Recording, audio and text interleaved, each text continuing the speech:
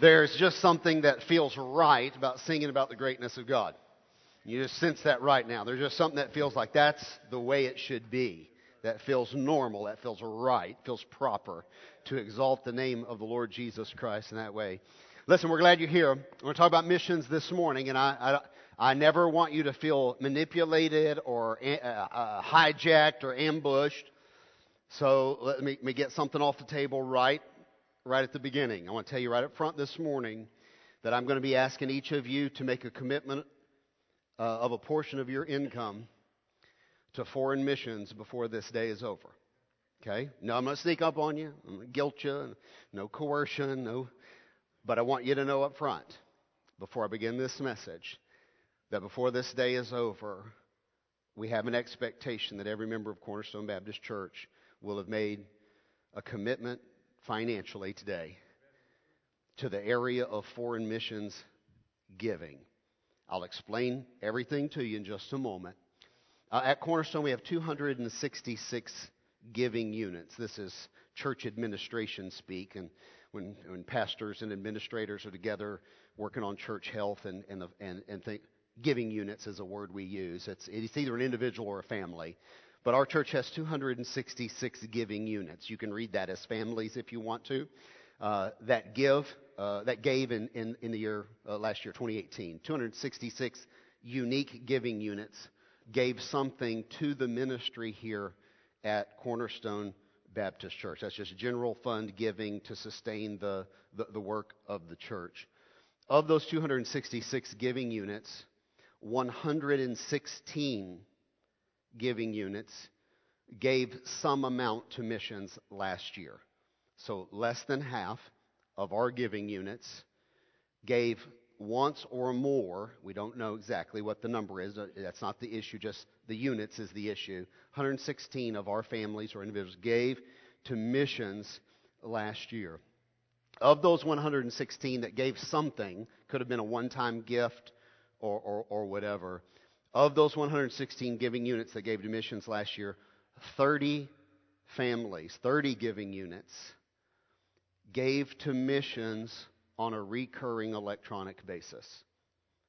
So I want to distill it all down to the bottom number. Out of 266 giving units at Cornerstone, we have 30 families who are carrying the load. Is that fair? So this morning, there is a 75% chance that this message is for you. Is that fair? I'm not sneaking up on you, just laying it all out there. It's a 75% chance that I'm not talking to your neighbor, that I'm speaking directly to you this morning about the area of our missions ministry. And what I'm going to do before the day is done is I'm going to ask every family of this church to join the hand of the family next to you and truly be a family in the matter of missions giving. I'm going to ask every family to do something for foreign missions. Now, hear what I'm saying so you don't turn me off too quickly this morning. This is not a matter of money. Please hear what I'm saying. My message today has nothing really to do with money. You say, but you don't know our family budget. It's not a matter of money. This is not in my notes, but it just hit me just like that. So there it is. How many of y'all have a Netflix account? How do you pay for that? Electronic, recurring, automatically hits your card? Is that right? Automatically, electronically hits your card every month? Is that $7? $7? Okay. Went up. $13 automatically hits your card. How many of you have a Hulu? Come on, be honest, you bunch of liars. Good night. Spotify. Apple Music. Extra storage on the cloud every month. You know what I'm saying? I see you back there. Okay. Do you have stuff hitting your debit card you're not even sure what it is sometimes? What about missions?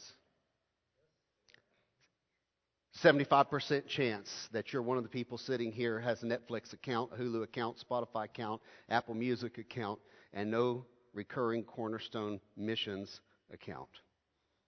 I just want you to absorb the magnitude of that for a moment. When we're talking about what it means to be all in for Jesus versus all in for entertainment, and I'm not against any of those things. I got them all. Okay?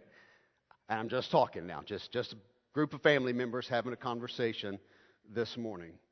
Well, what I'm going to ask you to do today is not about a sum of money. I don't want to take an annual missions offering ever again. But the only way not to do that, the only way not to take up $5,000 a family in an annual missions offering is to get everybody given something on a weekly basis to missions. Does that make sense? It's not about a big number. Some of y'all are so nervous right now. Listen, it's not about money. I've already proved it's not about money. You're already throwing enough money to entertainment. It's not about money. It's about a willingness to participate with the rest of the family. That's all this is about. Okay? And we're going to break through that barrier, God willing, today at Cornerstone Baptist Church. And tomorrow when the sun comes up, it's going to be a whole new missions world for us at Cornerstone Baptist Church. More than 10% of our annual budget already goes to missions. It's a big number. We do a lot of amazing things missionally. We are not like any other church missionally you've ever been a part of. And what we're doing this morning is something we've done before, but we're doing it fresh. We're just asking all of our members to once again make a fresh commitment to participate with the team. You say, I'm poor. I want you to be very clear in what I'm saying. I'm asking our poorest widow living on a fixed income to go home this afternoon and make a financial commitment to missions. And you know what? They will. You widows can say amen right there. Where are you? Here you are. Are you in, Mom? She's in. Okay? Fixed income, she'll do it. Dolores, fixed income, she's in. So I just want you to know where the willingness is. It's there. And I'm going to ask them to make a commitment. I'm going to ask those of you with 47 2-year-olds buying diapers and formulas and ballet. I'm asking you to do the same thing. What I'm not going to ask you to do is to commit a sum of money that you can't sustain. That does no one any good. I'm not going to ask you to give something that you could do for 1 week and then somebody has the flu and now we can't. Yeah, that's ridiculous to make such a commitment that no one can keep. It's not about a big sum of money. It's about a very small sum of money spread across 266 giving units. Does that make sense? I mean, it's literally as small as about $10 a family in this church to pull off our whole missions budget. You realize that? But if only 30 families are carrying it, they have to give thousands a year to cover what nobody else is, what we're spending on Netflix, basically, or Starbucks a week. That's what they're having to do. And we're going to eliminate that and spread the load across the whole group. We have about 33 recurring electronic missions givers. I think it would be a pretty reachable goal. I feel like it would be. Maybe, I don't know, to have 100. I mean, I just feel like from 30 to 100 wouldn't be a huge stretch for us to get about, almost half of our giving units giving something to missions. And I'm going to keep you posted.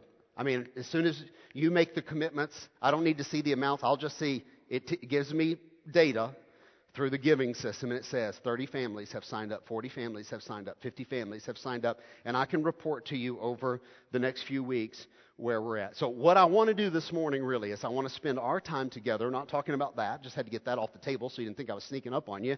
I really want to spend our time together this morning talking about what missions really means in the context of a New Testament church, what missions really is all about, and then when I put that out there for you in the next few minutes, I want you to decide if that's something you want to underwrite. How about that? I'll show you biblically what missions is and what it's all about and give the power to you, and then you make the decision this morning if you think that's something that's worthy of your investment, of your family budget. So if you're visiting with us, welcome. Members, welcome back. We're in a series called This Is Us, and it gives us an opportunity to proclaim to you, to those watching around the world, what we're all about at Cornerstone Baptist Church, what it is that sets us apart, why we're here, what things are the very most important things to us. The Bible declares that we, you and I, we are Christ's body. So we know from Scripture that God is assembling a body of Christ here in Fort Worth, Texas, and He's assembled us, He says in the Scripture, to accomplish His will, to do a specific set of tasks. God has pulled us together to get His will done right here in Fort Worth and to advance His kingdom. Now, when we talk about getting the will of God done, I sense confusion sometimes. Sometimes we get very confused about what God's will is for our lives. If I've been asked one question, probably more than any other question in my ministry, how do I know what God's will is for my life?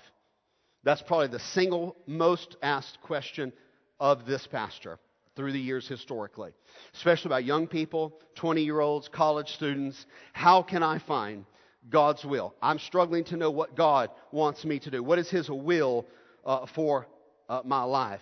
Sometimes we get confused about God's will for our lives. Maybe we're confused. Maybe we've been mistaught by some other ministry. The will of God is often treated as something that's so mysterious that it's just out of reach of your comprehension. The will of God is something so mysterious that it's just out of the reach of your understanding, when nothing could be further from the truth. Listen carefully now. This is critical. People are confusing the will of God with the ways of God. People are confusing the will of God with the ways of God. As you consider His will versus His ways this morning, it is true that the ways of God are so complex that you can't begin to know how God is going to work things out for your good. It's just too confusing. Can I be honest with you? Let me just put it all out there. There will be times when you just can't figure out how in the world God is going to work good out of this mess that I've made. You're going to look at your mess and just say, there's no way. There's no way anything good's going to come out of this. There are times in your life where there just is no way for you to figure out how God is working through a flood, a tornado, an earthquake, a fire, a shooting, a tragedy to work His glory in your good. And you struggle with that, don't you? When you see something bad or you get sick or something happens, you're like, okay, God, where are you? And how is this going to work out for something good, for your glory, or something good for me? I just don't see how in the world anything good can come out of this tragedy. I'll tell you why we feel that way, because God's ways, not His will, His ways are too complex for us to figure out. We do not have His perspective, His knowledge, His foresight, His point of view. This is a truth that's repeated both Old Testament and New. I'll give you two samples. The Bible tells us that God's ways are so mysterious in Isaiah 55, verse 8. For my thoughts are not your thoughts, neither are my ways your ways, declares the Lord. For as the heavens are higher than the earth, so are my ways higher than your ways, and my thoughts than your thoughts. God says, I just operate on a whole nother level. Is that fair? And you trying to figure out how my mind works is just beyond... It's beyond your capability. Not trying to talk down to you, but you're a lesser being. Is that fair?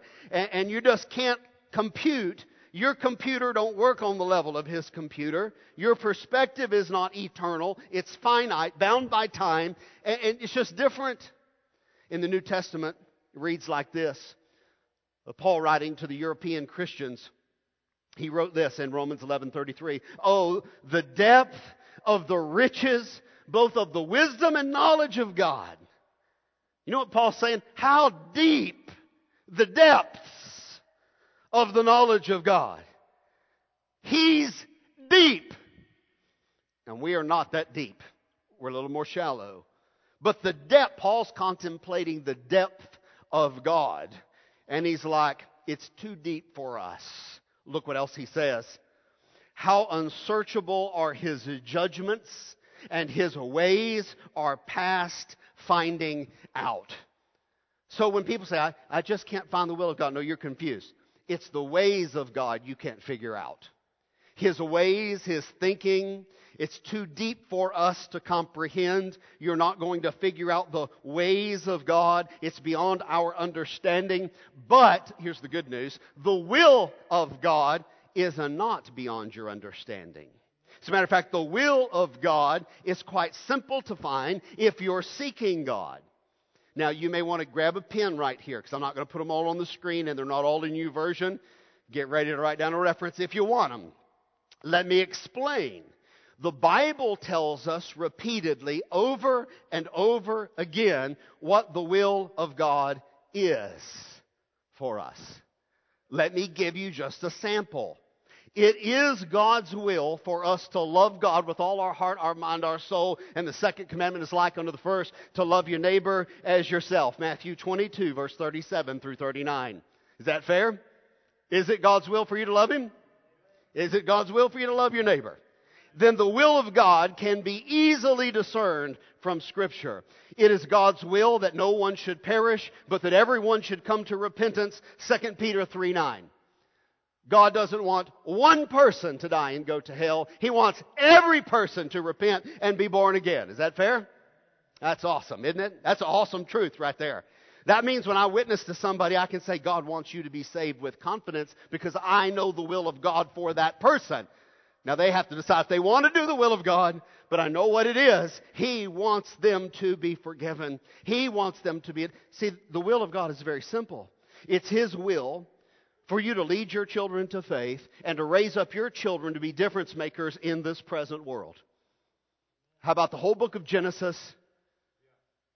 Okay? Where you're seeing a family go through patriarchal generations and a man named Joseph jumps up there. How awesome is something like that in the Bible to show you? How about the whole story of David in 1 Samuel?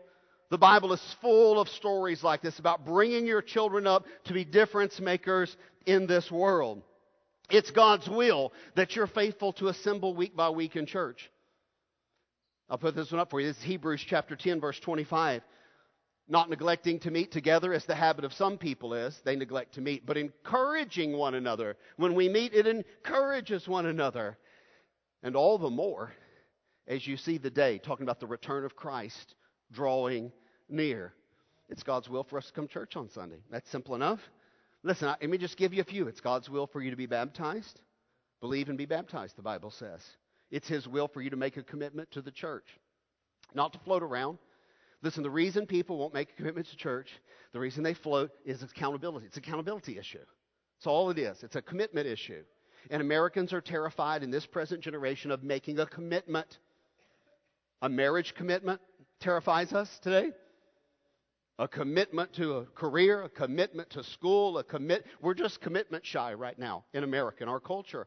And the Bible calls us for something very different. The Bible says commit. Commit to relationships. Commit to invest in someone. You let somebody speak into your life. Commit to a discipleship group. Commit to follow me. Go ahead, take my yoke up. Commit to the school of Christ. Commit to a church. This is where all the blessed... Listen, commit to a marriage partner.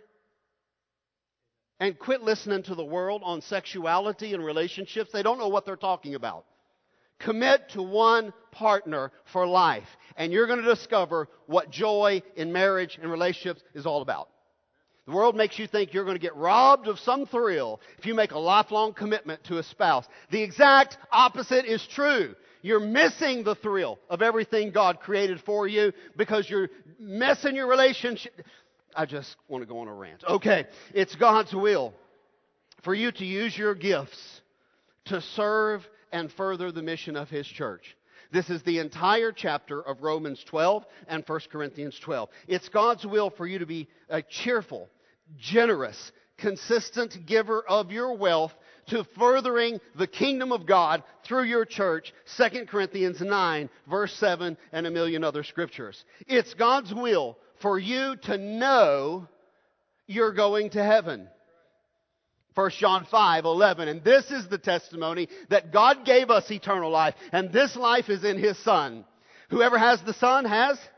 Whoever has not the Son of God. And these things were written in the Bible so that if you believed on the name of the Son of God, you would know that you have eternal life. Do you know that you have eternal life? Do you have the Son? Then you have life.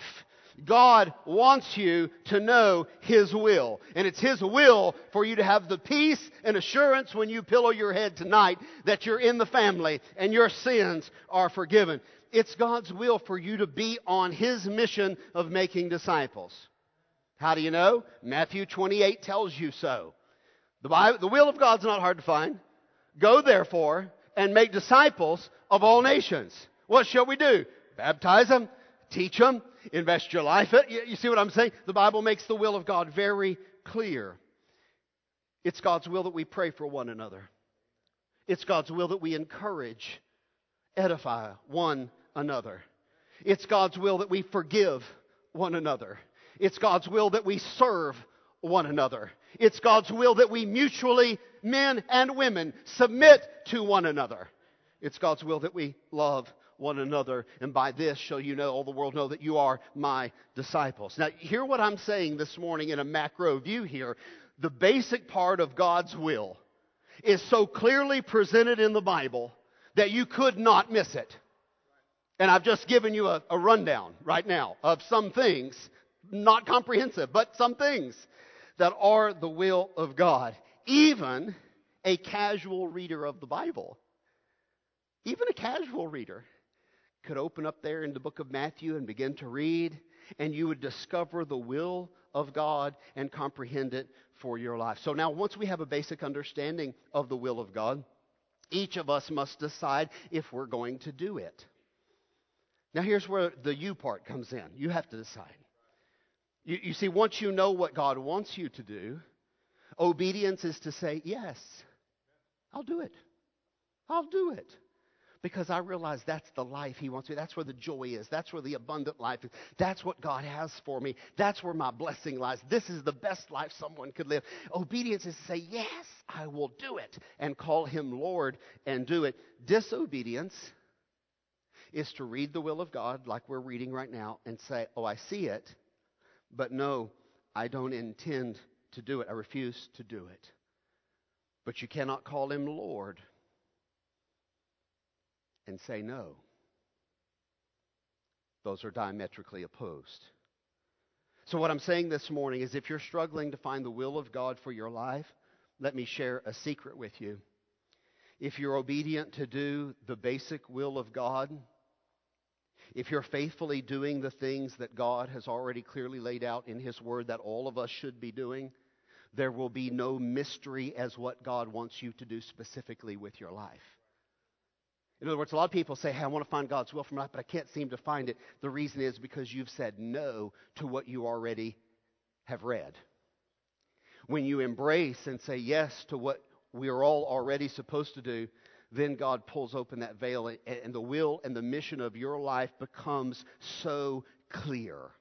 It's like everything just pulls right into focus, and you say, okay, I know what my next step needs to be. Okay, now that's a good intro. Let's recap now. Let's recap. It's a reasonable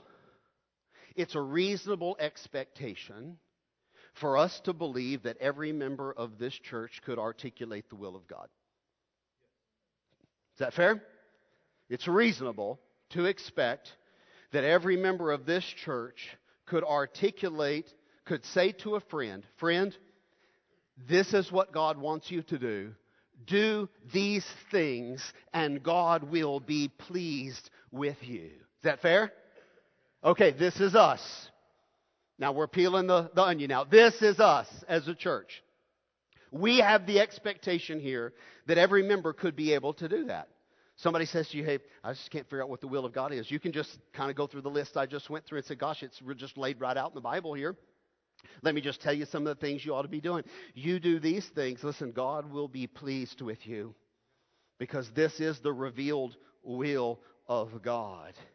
See, one of the great discoveries that every one of us should experience on this Christian journey as followers of Christ is to discover that God has a mission for you, that God is using your life, that God has saved you to be a minister, a pastor to someone else. God saved you to be a disciple maker for someone else. God has called you into ministry when He saved you, and He's going to uniquely use your life to accomplish His mission. God's going to use your life to share the love of God and the way of salvation and the way to become a Christian with the people that you know. See, God loves you. You know that. God has always wanted you in His circle of friends. God has always wanted you in His family. He's not willing that any should perish, but that all should come to repentance. I've not called you servants, I've called you friends, He said. He's always wanted to call you friend. He's always wanted you in His circle. And He now wants to be welcome in your circle. Here's a great assessment question for us this morning. Are you ready? Will you allow God into the circle of your life? Will you allow God into your circle? He's always wanted you in His. He died so you could be in His. And He wants to be in your circle as well.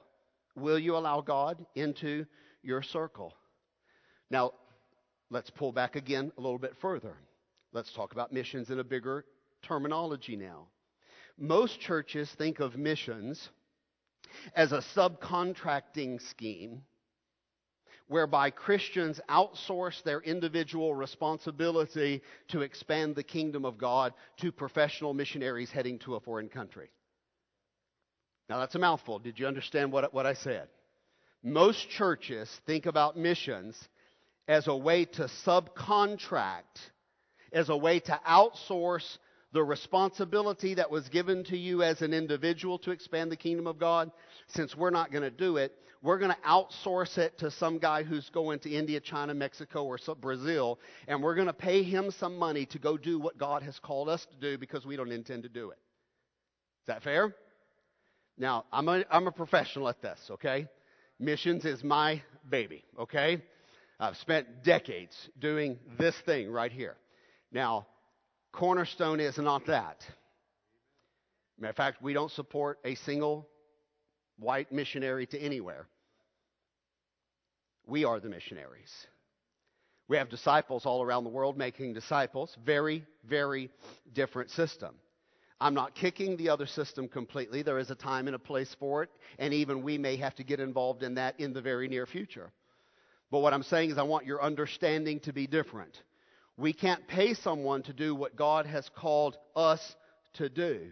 You and I must remember that Jesus Christ is our personal Savior. And therefore, He has given to each one of us a personal mission of expanding the kingdom of God and making disciples ourselves. God is asking you to engage your circle by modeling the life of Christ to your circle by declaring in kind language, graceful speech, in loving actions to others in your circle of influence, how they can have a life-changing relationship with Jesus Christ. That is your mission. Consider this morning that you have a circle. Have you ever stopped to consider this morning who's in your circle? Now, if you're drifting, time to re-engage. Have you considered who's in your circle? Your mission is, number one, your own family. Listen, it does no good to reach the rest of the world and lose our own kids. Amen? That is a big deal to us around here, generational Christianity. Who's in your circle? The people at your workplace, the students at your school, those with whom you socialize. This is your circle. Have you ever just stopped? We'll do it as an exercise later this week, just to consider how many people you know and how you know those people. Listen, think about your Christmas card list. This is your circle. Consider all your social media contacts. How many do you have? Come on, talk out loud. Huh? Hundreds? Some of you have thousands. That's your circle. The club you belong to? That's your circle. Your shift at work? The sports team you play on? The people in your neighborhood? Hey, don't forget about the businesses that you frequent. That is also your circle. Now listen, your circle is much bigger than you think it is. This is what I'm trying to show you this morning. You know a lot more people than you think you know. Having identified what your circle looks like this morning, how well do the people in your circle really know you? And that's a fair question for me to ask you this morning. How well do the people in your circle know you? As a matter of fact, let's drill right down to this. Do the people in your circle know that Jesus is also in your circle? Now that's really the question, isn't it? Do the people in my circle, the people who know me, do they know that I know Jesus Christ and that He also is right there in the center of my circle? Do the people in your circle know that you believe in God? Do they know what you believe about God? You see, America would not have the public opinions it has right now if the Christians in America were being vocal. But the Christians in America are not being vocal about murdering babies. The Christians in America are not being vocal about marriage between a man and a woman. Christians in America are not being vocal about the Ten Commandments. Christians in America are not being vocal about morality. And because we've not told the people in our circle that we are followers of Christ, we've not told them that we believe the Bible, we've not told them that we agree with Jesus, therefore public opinion's all over the map. You understand what's happening? Do the people in your circle know that you're a follower of Christ? Do they know that you believe the Bible and the teachings of Christ? Do they know that Jesus is right there in the circle where they're standing with you? Some of us have larger circles. That's normal. Gosh, I'm looking at some faces that are 10, 11, 12, 13, 14, 15 in here and younger. I'm looking at some people that are 60, 70, 80 years old and older. We have different size circles. Some of that comes with longevity. You know what I'm saying? Some of it comes with what you do professionally. Some of it comes to what you do positionally. We have different circles. Some of us have larger circles, especially when it comes to influence and foreign relationships. My circle has 30 years of relationships with Americans and foreigners. I know a lot of foreigners, and you guys understand what I'm saying. I've invested a majority of my adult life in relationships with foreigners, making disciples for Jesus Christ. Missionaries, pastors, church planners, people who are not Americans even, I've trained, I've supported, I have helped, I have influenced to further the kingdom of God. I get that that may not be your context, and I'm not trying to project that. All I'm trying to say this morning is we have different circles.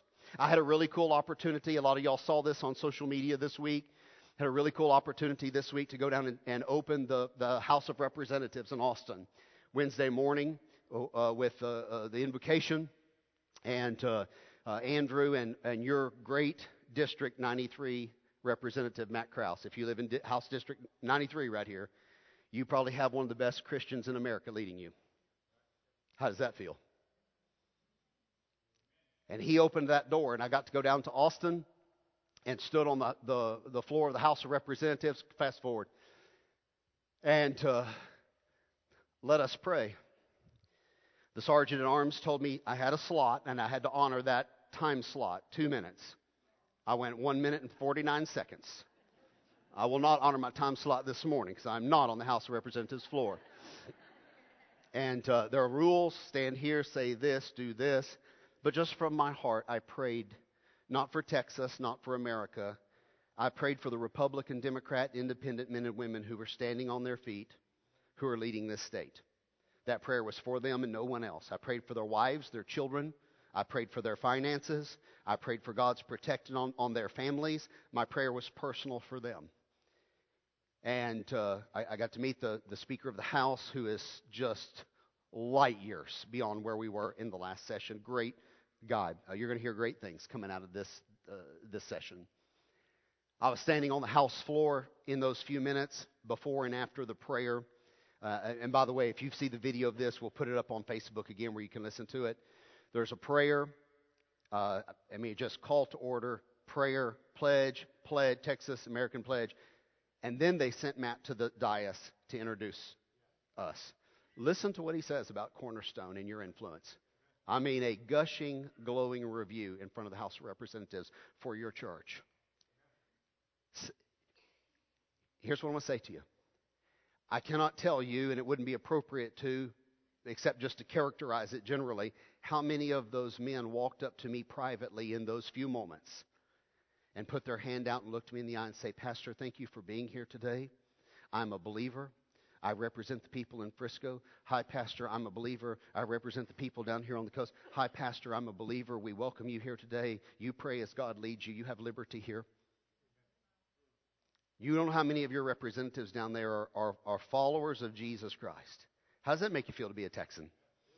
Praise God. You know what I'm saying? Praise God for what He's doing. Representative Krause and his desk mate are right here in front of the dais. And so I asked Matt, I said, Matt, who prays when there's not a chaplain in? He said, well, our desks are right there. They all know we're Christians, so they'll bring the gavel down and call one of us up to pray. Either me or my desk mate, usually. Praise God for you people who live in House District 93. That when they want prayer to happen in the state of Texas, they look for your congressman on the floor and ask him to come to the lectern and invoke the name of Almighty God. How blessed are you people living in this district? I'm just thinking to myself, well, praise God. This looks like Daniel and Joseph. This looks like some things you read about in the Bible where there's lights shining in places of leadership. Now, what I want to say to you this morning is this. That's my circle. I realize that's not your circle. But I want you to know when my circle opens up and I get an opportunity to do that, what I'm going to do with it. Are you with me? That's my circle. Now, here's the beauty of it. I'm your pastor, so that's also your circle. When I was standing there leading the state in prayer, you were standing there with me. Does that make sense at all, what I'm trying to say to you this morning? You say, well, Pastor, you run in a different circle and you can't. No, I get it. My circle is my responsibility. I'll own that. Okay? But let's go ahead and extrapolate that, okay? Your circle then is, talk to me. Then your circle's your responsibility, right?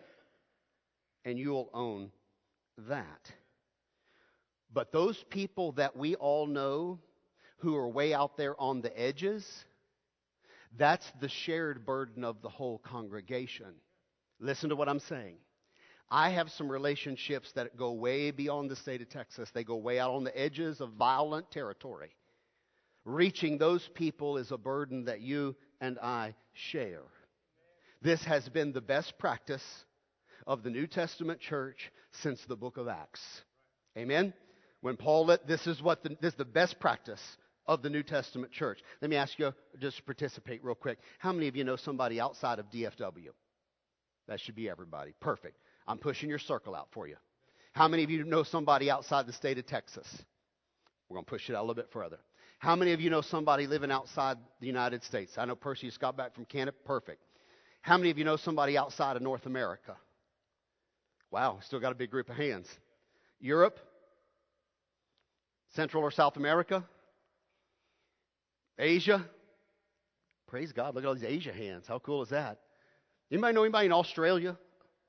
Oh, wow, okay, that's right. We have a visitor that comes frequently, congressman from Australia, friends of the Hines and others. Do you see how far our circles go? Now you say, well, that's somebody else's circle. It is their circle, and therefore it's their responsibility. But when we come together and make a commitment to a church, those people way out on the edge is a burden that all of us share. You see, what I'm saying is, closer to home, the most basic teaching of the Bible is this. God is calling you to be a missionary to your circle. I want you to embrace. God is calling you to be a missionary to your circle. And at Cornerstone, we've embraced that our role here as a church is to equip you to be a missionary to your circle. That's what we're trying to do. That is what our approach is, to equip you to be a missionary to your circle. If you want to know who we are, this is us. We're trying to equip you to be a missionary to your circle. We believe That Cornerstone, a church, can raise up hundreds of missionaries from a congregation like this and send them out into the community if we are just willing to reach our circle. And what I'm trying to challenge you this morning is to understand the big picture of missions and to be aware of the opportunities emerging around you, and when possible, seize those opportunities to show the love of God to the people in your circle. It'll mean speaking kindness and encouragement and hope and doing acts of kindness and speaking peace and ministering love to them. Have you noticed how often that Jesus began ministry by meeting the physical needs, the emotional needs of people in His circle? How often would Jesus engage the people in His circle and say to them, let's feed them. Let's get them something to eat. Let's get some clothes for them. Let's minister to their health care needs. And He would do something for their health or their health care. How often would Jesus come and say, fear not, don't cry, it's going to be okay. And encourage and bring mental health and emotional health. How often would He come to people who had lost loved ones and cry with them and love with them and care for them and encourage them that they would see their loved ones again in the resurrection? What I'm saying to you is those that are way out on the outer edges will need some humanitarian effort in order to unlock their heart to the gospel at first. You understand what I'm saying? We have to do that. It's when we have global effects. It's when we started the foundation. So that we can do some humanitarian effort, the heart unlocks, the gospel goes in, and it becomes now they're part of our circle. Jesus met people in His circle at their very point of need. He offered Himself to them. He offered His resources to them. He offered His life to them. And all I'm doing this morning is challenging you to be a Christian, to follow Christ and do the exact same. There's a beautiful verse in the book of Acts, chapter 17, verse 27. It says that they should seek God and perhaps feel their way towards God and find God. Yet He is not far from each one of us. Hear what God's saying this morning. God is not far from anybody in your circle. The people you know who don't know Christ, He's not far from them. He's very close to them. Listen to what the verse is saying. Christ is not far from others because we are not far from others. The people who don't know God do know you. And you know God. And when you minister to the people in your circle and say, hey, I'll offer you love, you're offering them Christ's love. When you say, I'm opening myself up to a relationship with you, you're opening the door for them to have a relationship with Jesus Christ Himself. He is not far from anyone. Why? Because you and I live in this earth, and tomorrow we're not going to be far from anyone either. We're going to be rubbing shoulders with them all over the community, in the Walmart and the Chick-fil-A. We're going to be right in the middle of them. They're not far from God because you and I are not far from God, and God is in our circle. Do the people in your circle know that God's in your circle? Do you understand how big your circle is? Let me ask you a really important question this morning. Do you have any disciples in your circle? Do you have any disciples in your circle? And if not, why not? If not, why not? Christians make disciples. We cannot be Christ-like if we're not doing what Christ did. Does that make sense? To come to church and say we're Christians is a misnomer. It is a fallacy. It is a lie. To do what Christ did is to be a Christian. Christians make disciples. And I'm challenging every believer here this morning to make a fresh commitment to Christ today. And this is the commitment I want you to make today. I want you to say to your Creator, to the one who loved you and died for you and saved you, I will be a missionary to my circle. That is my ask this morning. That you would say to God today before you leave this room, I will be a missionary to my circle. As for me, I am a missionary to Fort Worth and beyond. I don't mind making this an I statement. I am on mission to make Christ known to my circle. My circle goes way out there. I get that. I want to minister in a big circle. I have a vision for reaching people that extends way, way beyond the 7 acres at 7955 North Beach Street. My circle is not bound by the 7 acres of this campus. Neither is yours. As a matter of fact, this hardly defines at all our circle, this campus. Our circle goes way, way out there. I am a global pastor. I have a global vision, and I know that I am not alone. I know that we are a global church. The Bible says in Acts 1:8, you will receive power after the Holy Ghost has come upon you. You will be witnesses to me in Jerusalem, Judea, Samaria, and to the global church. The Bible advocates that every church have a global vision. We have always held here that Christ wanted His church to be a global church. And since we are the church, all of us together are the church, then your circle is my circle. My circle is your circle. And together what we're going to do is be missionaries to our own individual circle, and collectively our reach extends. Carrie, as far as your furthest relationship extends. Dan, as far as your furthest relationship in Brazil extends. As far as your furthest relationship in Germany extends. As far as your furthest relationship in Romania extends, as far as your furthest relationship in Hungary extends, as far as your furthest relationship in India extends, as far as your furthest relationship in Guatemala extends, as far as your furthest relationship goes to Canada and Nicaragua and to the foreign countries of the world. That's how big our circle is as a church. Now, what about those people way out there on the edge? How are we going to effectively disciple them? How are we going to extend the kingdom of God? Participation together, that's how. It has always been the best practice of the church since the book of Acts to collaborate. Listen, the people at home are easy to reach logistically. You're going to see them tomorrow, amen? You're going to see some of them this afternoon. They're easy to reach. Don't have to spend money to reach them. By the way, you guys, we don't have to spend money to reach most of our circle. They're right here. But the people way out on the edge, collectively, we're going to pool some resources in order to reach those people way out on the edge of the circle.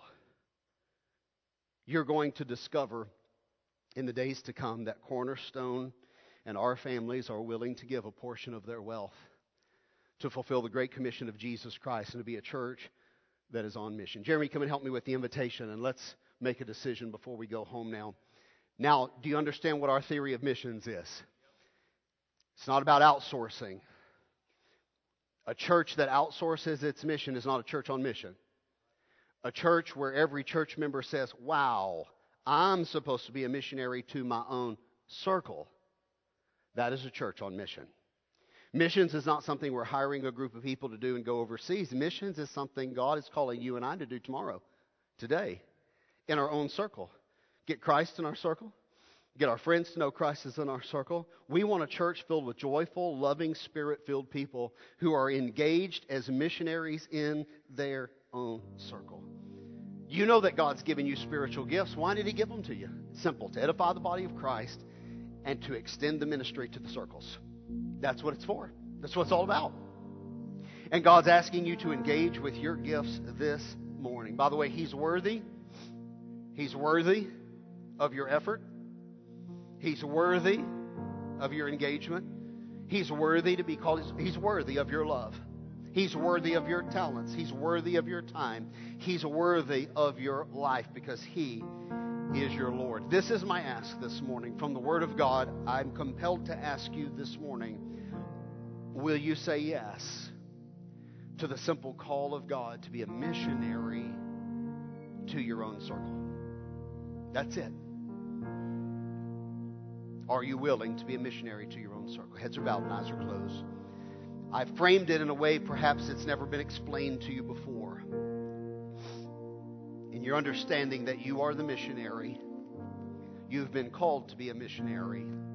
You have a mission field. You don't have to run off to a foreign country to be on mission. You just have to say yes and engage your circle. Maybe that revelation is fresh. Maybe it's just a reminder of what you already knew this morning. But here is what I'm going to ask you to do today. I'm going to ask hundreds of people in this room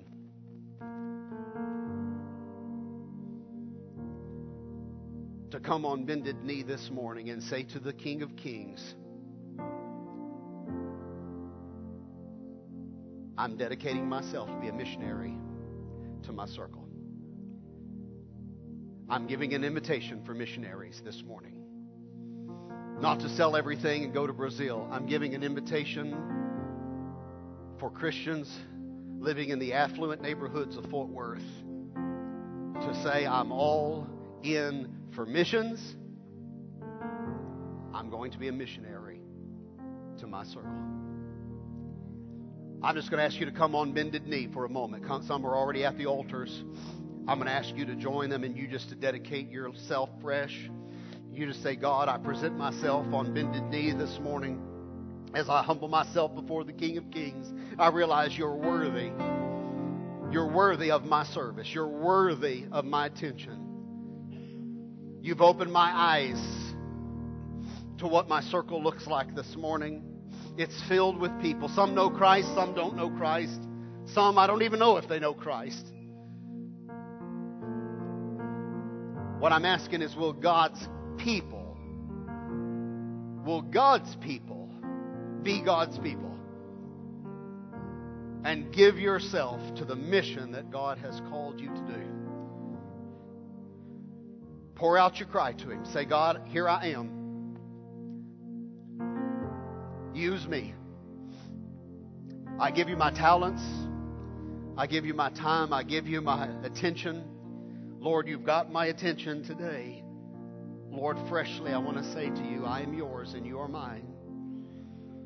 What a blessed thing it is to kneel there in God's circle and know that you're His child and that He has a mission for your life with eternal dividends and eternal rewards, a place in His kingdom forever and ever. Here I am, Lord.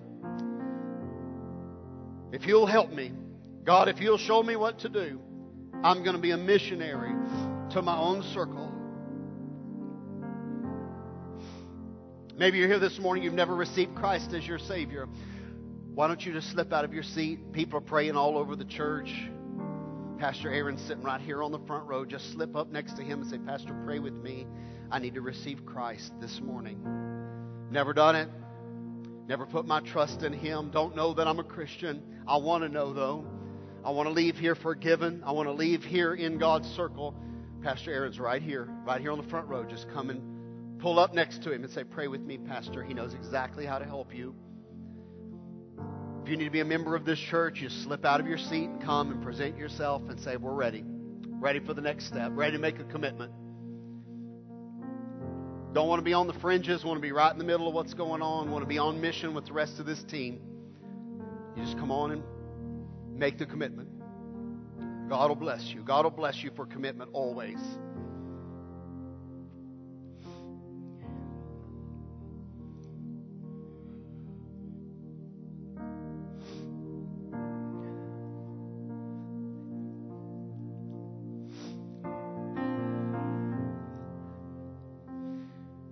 While they're finishing up some of the decisions that are happening right here, I want everyone to focus right here just for a moment. I want to give you just a few things to think about. Now, most of you are going to be in a small group tonight. It's your discipleship group. I want you to pull this into your group tonight. Let me give you some things I want you to think about. I'm not a big journaler. I'm not a big, graphics person. But I see a tremendous value in everyone who's willing, sitting down with a blank journal page and start listing the names of the people who are in your circle. Can you imagine the power of seeing this on a piece of paper? Where you can start Susan Herrell, Andrew Herrell, Jack Herrell, Leah Herrell. Just start working out. Just start working out. And when you've listed people who are in your circle, you're going to have quite a list, folks. You're not even going to know their names. You know what you're going to have to write down? You're going to write down stuff like I'd write down. the girl who makes my coffee every morning at Starbucks that I keep talking to and I keep forgetting her name, but I'm going to learn her name. I'm going to make a note like that. You see what I'm saying? I'm going to look for that one clerk that I talked to the other day at Walmart and see if I can find him again and start another conversation. My coworker. There's power in writing down the people that are in your circle. Then what I'm going to ask you to do is then start praying for the people in your circle. That list is going to become one of our prayer lists. And you're just going to start praying for those people. You don't know what's going on in their life maybe, and don't know if they know Christ. We're just going to start praying for them to know Jesus Christ as their Savior. Pray for God to show you ways to engage. Listen, I think there's value because it'll start making you think about, I'm looking for opportunities to be a missionary to my circle. And then what I think would be valuable in your group tonight is y'all just talk this out a little bit, develop a little bit of an action plan after that. What are some practical ways I can reach some of those people in my circle?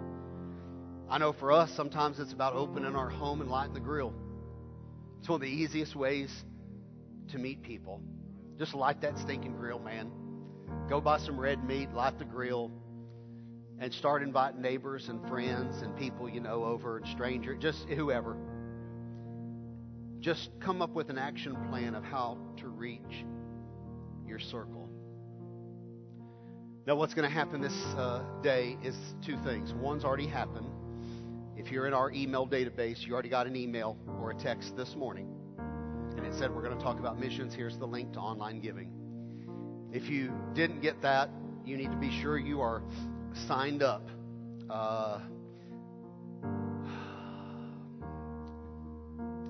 Blast. Text the word blast right now to 97,000.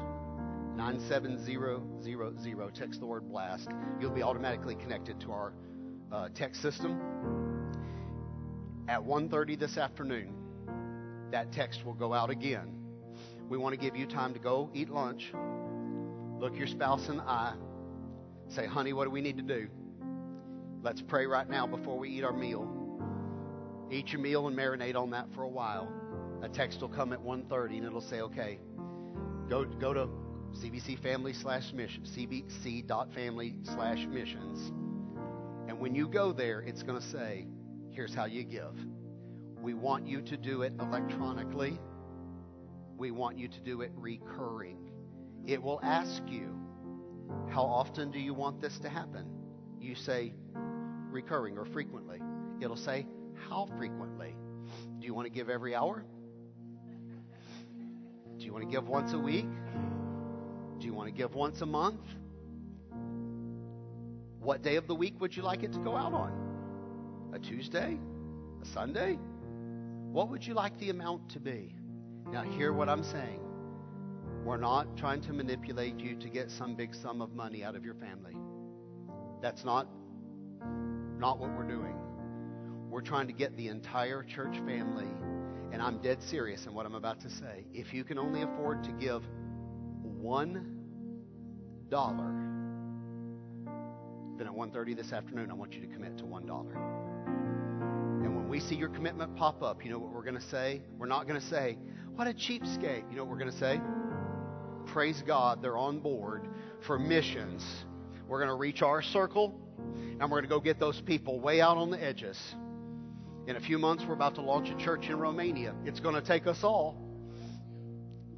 Listen, we've got discipleship and missions programs about to go all over the world. It's going to take us all. And if $1 is what you can do, then praise God that you're part of this family, and together we're all going to do what we can do. Some of you give $1,000 a month to missions and never miss it. Give it. Give it. Give it. That's the best practice of the New Testament church, okay? 1:30, be sure you do that. Father, praise God for what you've done in this place, assembling these people. God, I thank you so much that today was the day of Trey's salvation. God, what you've done in his heart and in his life today is the greatest thing that's happened in this room. God, we praise you for your saving grace that meets us right where we are. God, I'm so glad to call him my brother and to know that we're going to worship you forever in eternity together. God, thank you for what you did in his life today. Lord, thank you for the Jorns and bringing them into our fellowship. God, we're so blessed. God, we don't deserve your goodness, but God, we're so blessed by the quality of people you're bringing into this family. God, thank you for them. Lord, may we be a wonderful family and wonderful blessing to them in return. Father, bless us this afternoon as we contemplate our role in missions. God, I know you've got great things ahead for us. Thank you. In Jesus' name we pray. Amen. God bless you. I'll see you next Sunday.